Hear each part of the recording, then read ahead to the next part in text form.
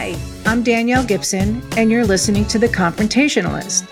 This podcast is for anyone who has ever said you're bad or scared of confrontation. And from my experience, this includes almost all of you.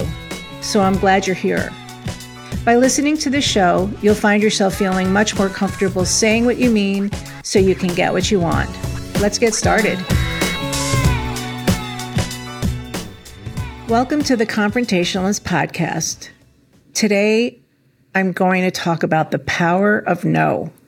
So last week I was on a networking Zoom call and we had some time at the end of the call, and the leader of the group mentioned that she had just read this article on burnout and there were a lot of coaches in the room that day. And did any of us have any clients that we worked with that had burnout, or do we have any thoughts about it or insights or tips or anything? So I raised my hand and I said, yes, I do.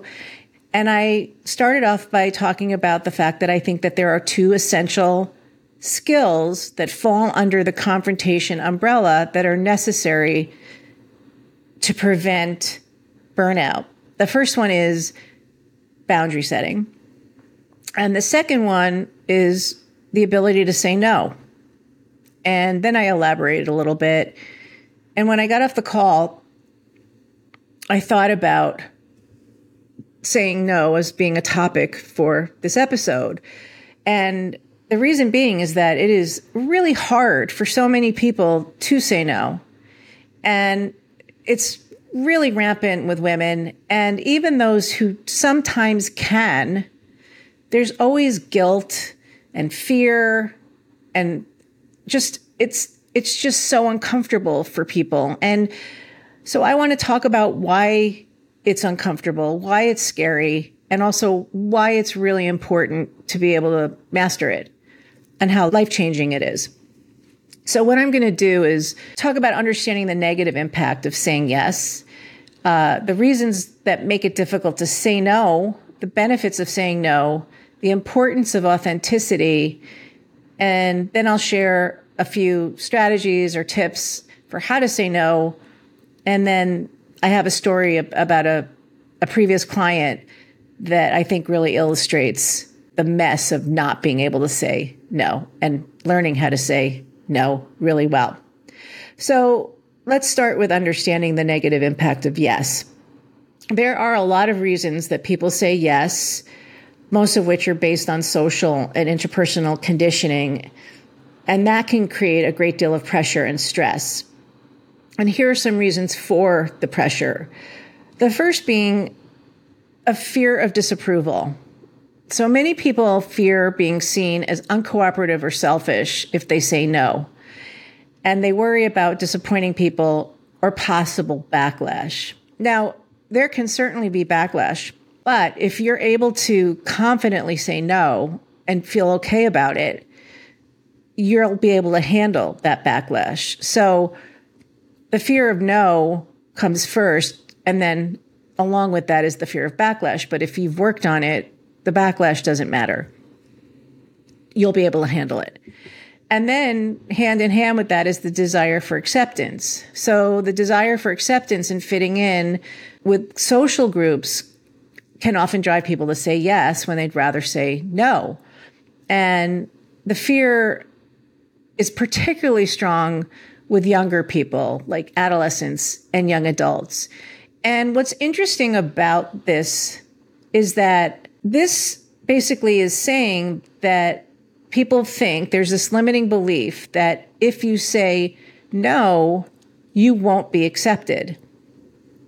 But there are many reasons people accept people. And there's no rule that says in order to be accepted, you have to be available, agreeable, accommodating.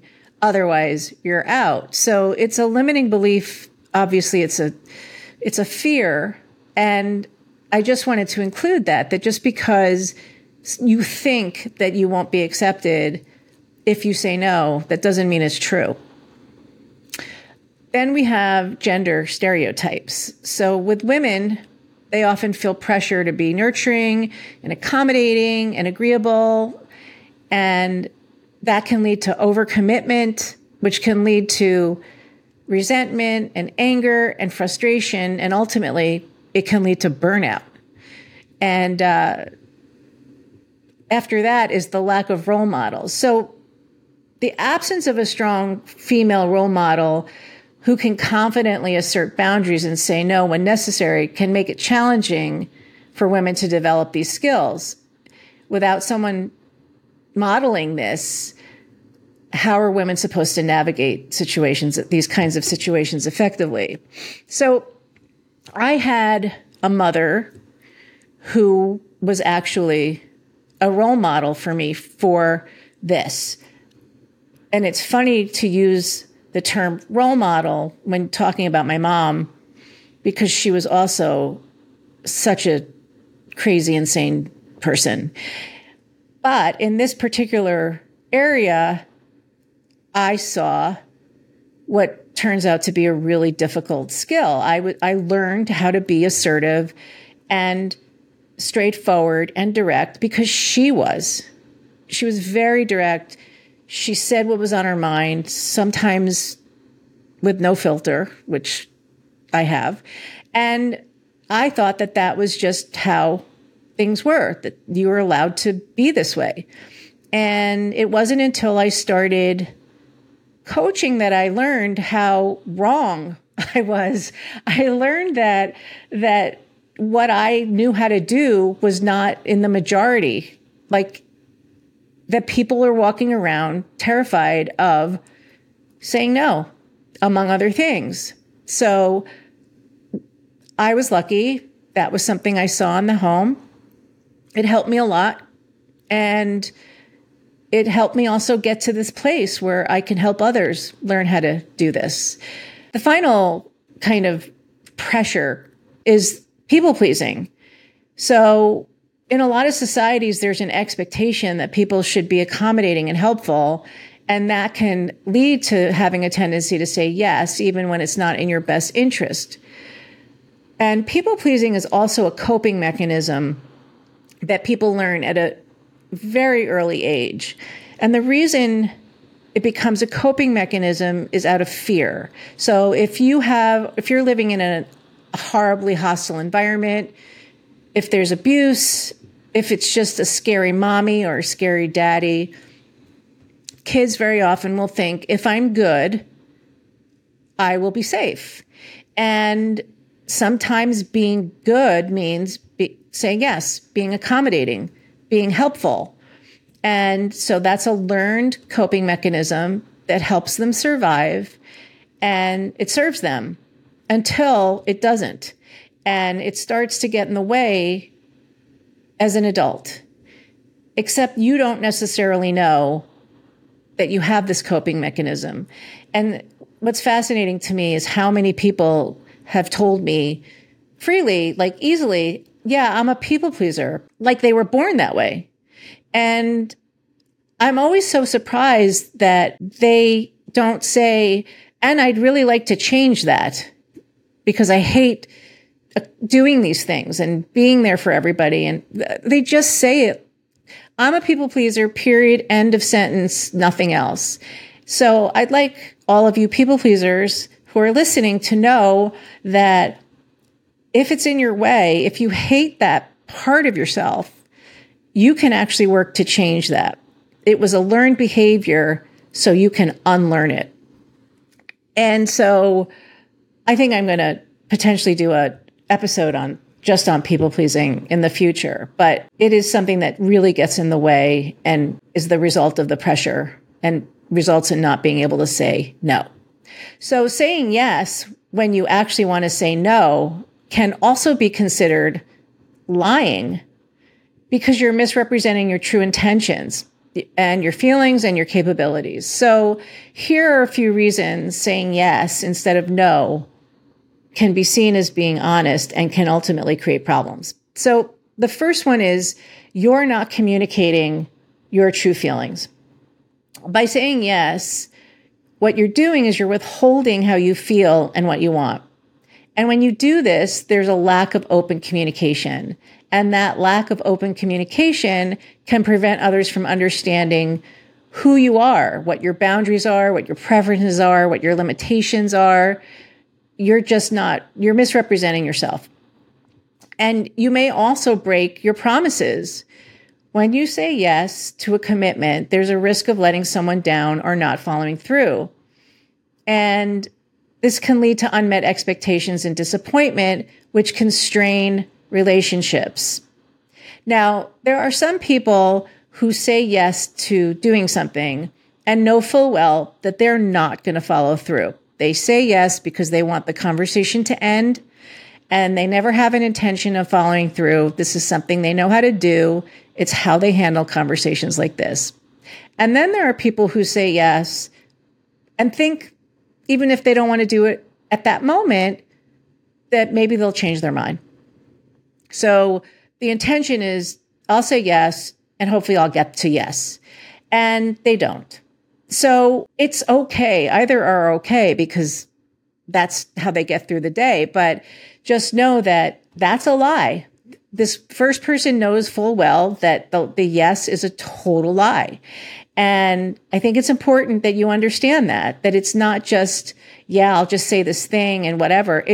You're lying. And you're potentially lying to yourself as well. And then finally, in the dishonesty, you're not going to be aligned with your values. If you agree to do something that goes against your values, you're essentially compromising your integrity and authenticity. And inauthenticity can be considered a form of deception, even when it's unintentional. So let's talk a little bit about being authentic. Being authentic comes with a lot of benefits, and that will positively impact your mental, emotional, and social well-being. And here are a few of them. The first one is increased self-acceptance. So if you're able to live authentically, it means you're able to accept and embrace yourself in your entirety, including your strengths and weaknesses. And self-acceptance can lead to a greater sense of self-esteem and self-worth. It's also helpful for self-awareness. Being authentic encourages self-exploration and self-awareness. You gain a deeper understanding of your values, beliefs, and desires, and that can guide your life choices. It also allows for a sense of well-being. Authenticity reduces inner conflict and stress. When you express your true feelings and thoughts, you experience a sense of emotional well-being. You'll also be less anxious. Another one is that it will create stronger relationships. Authenticity fosters deeper and more meaningful connections with others. When you're genuine, people are more likely to trust and relate to you on a personal level. And it can enhance leadership skills.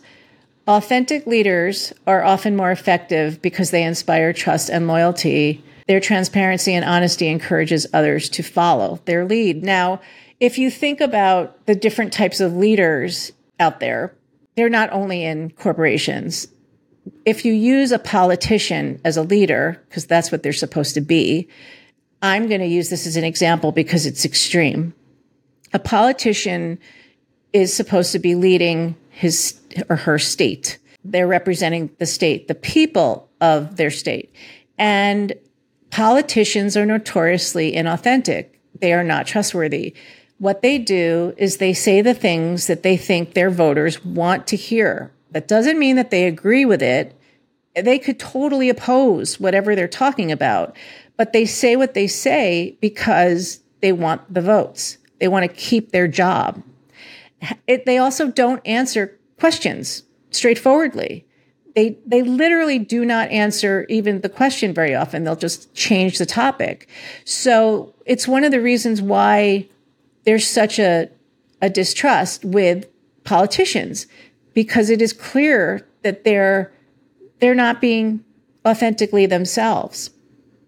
And I actually think that if more of them would be themselves, that they'd have a much more successful job or run, and people would like them better.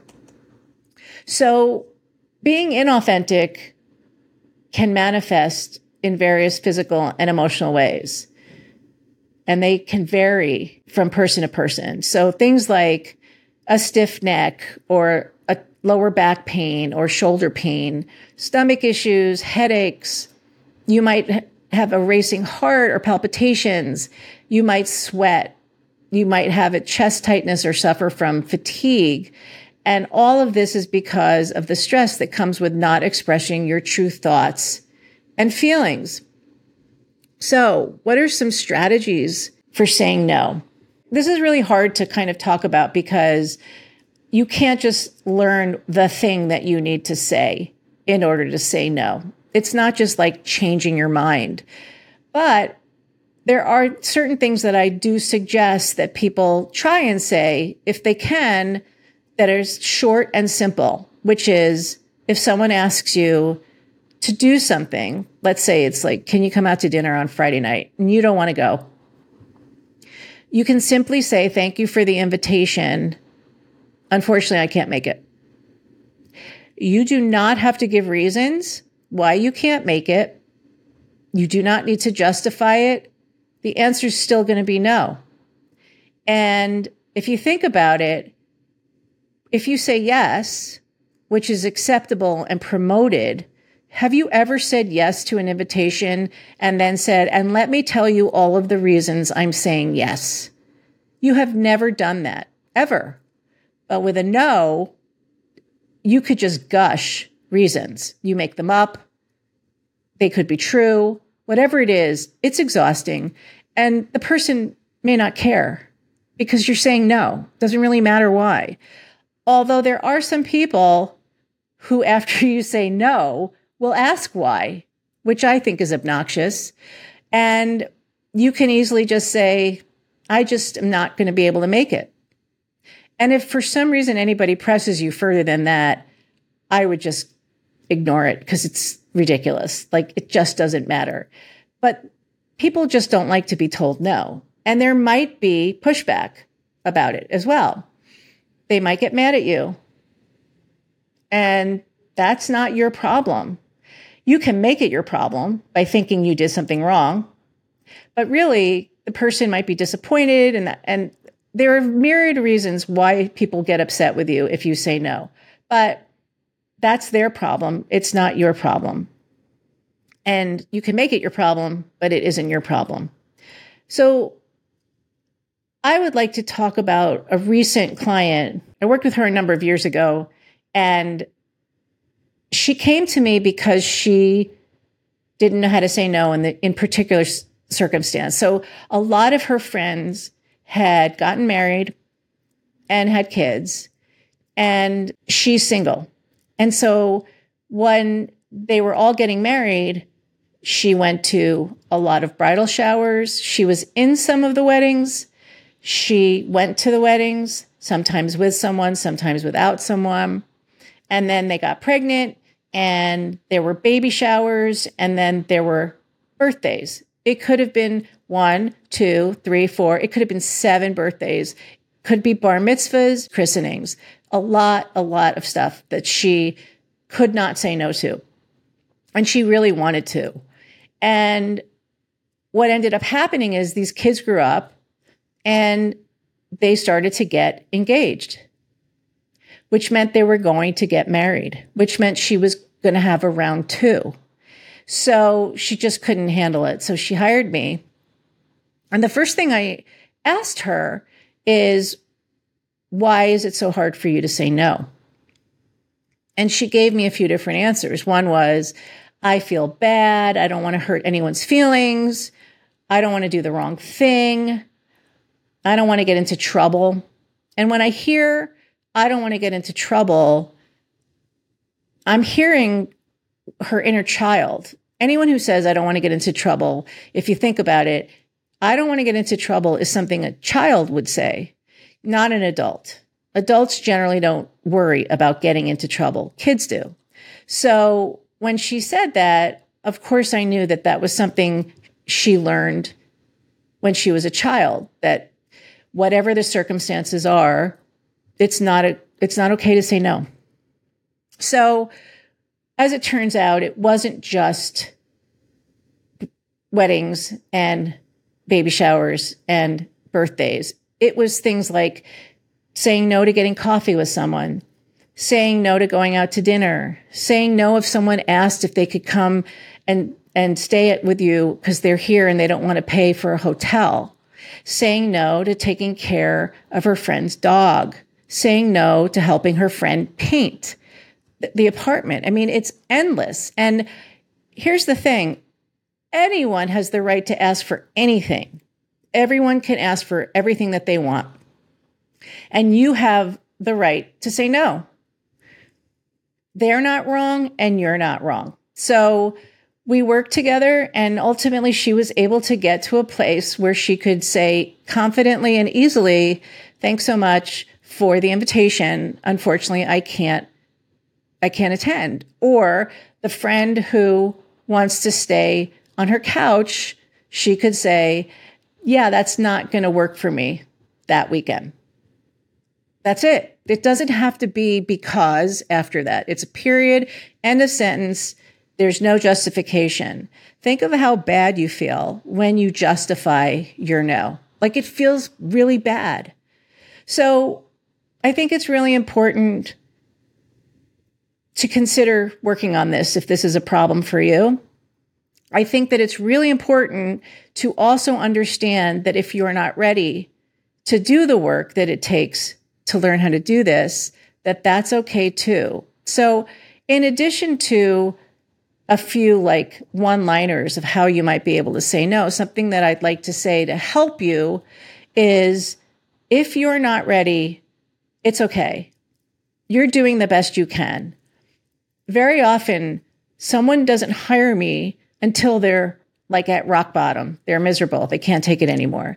So if you're just able to deal with the discomfort and you hate it, but you're not in a place yet where you want to actively work on it, the best advice I can give you is to allow yourself to just be that way. It's okay.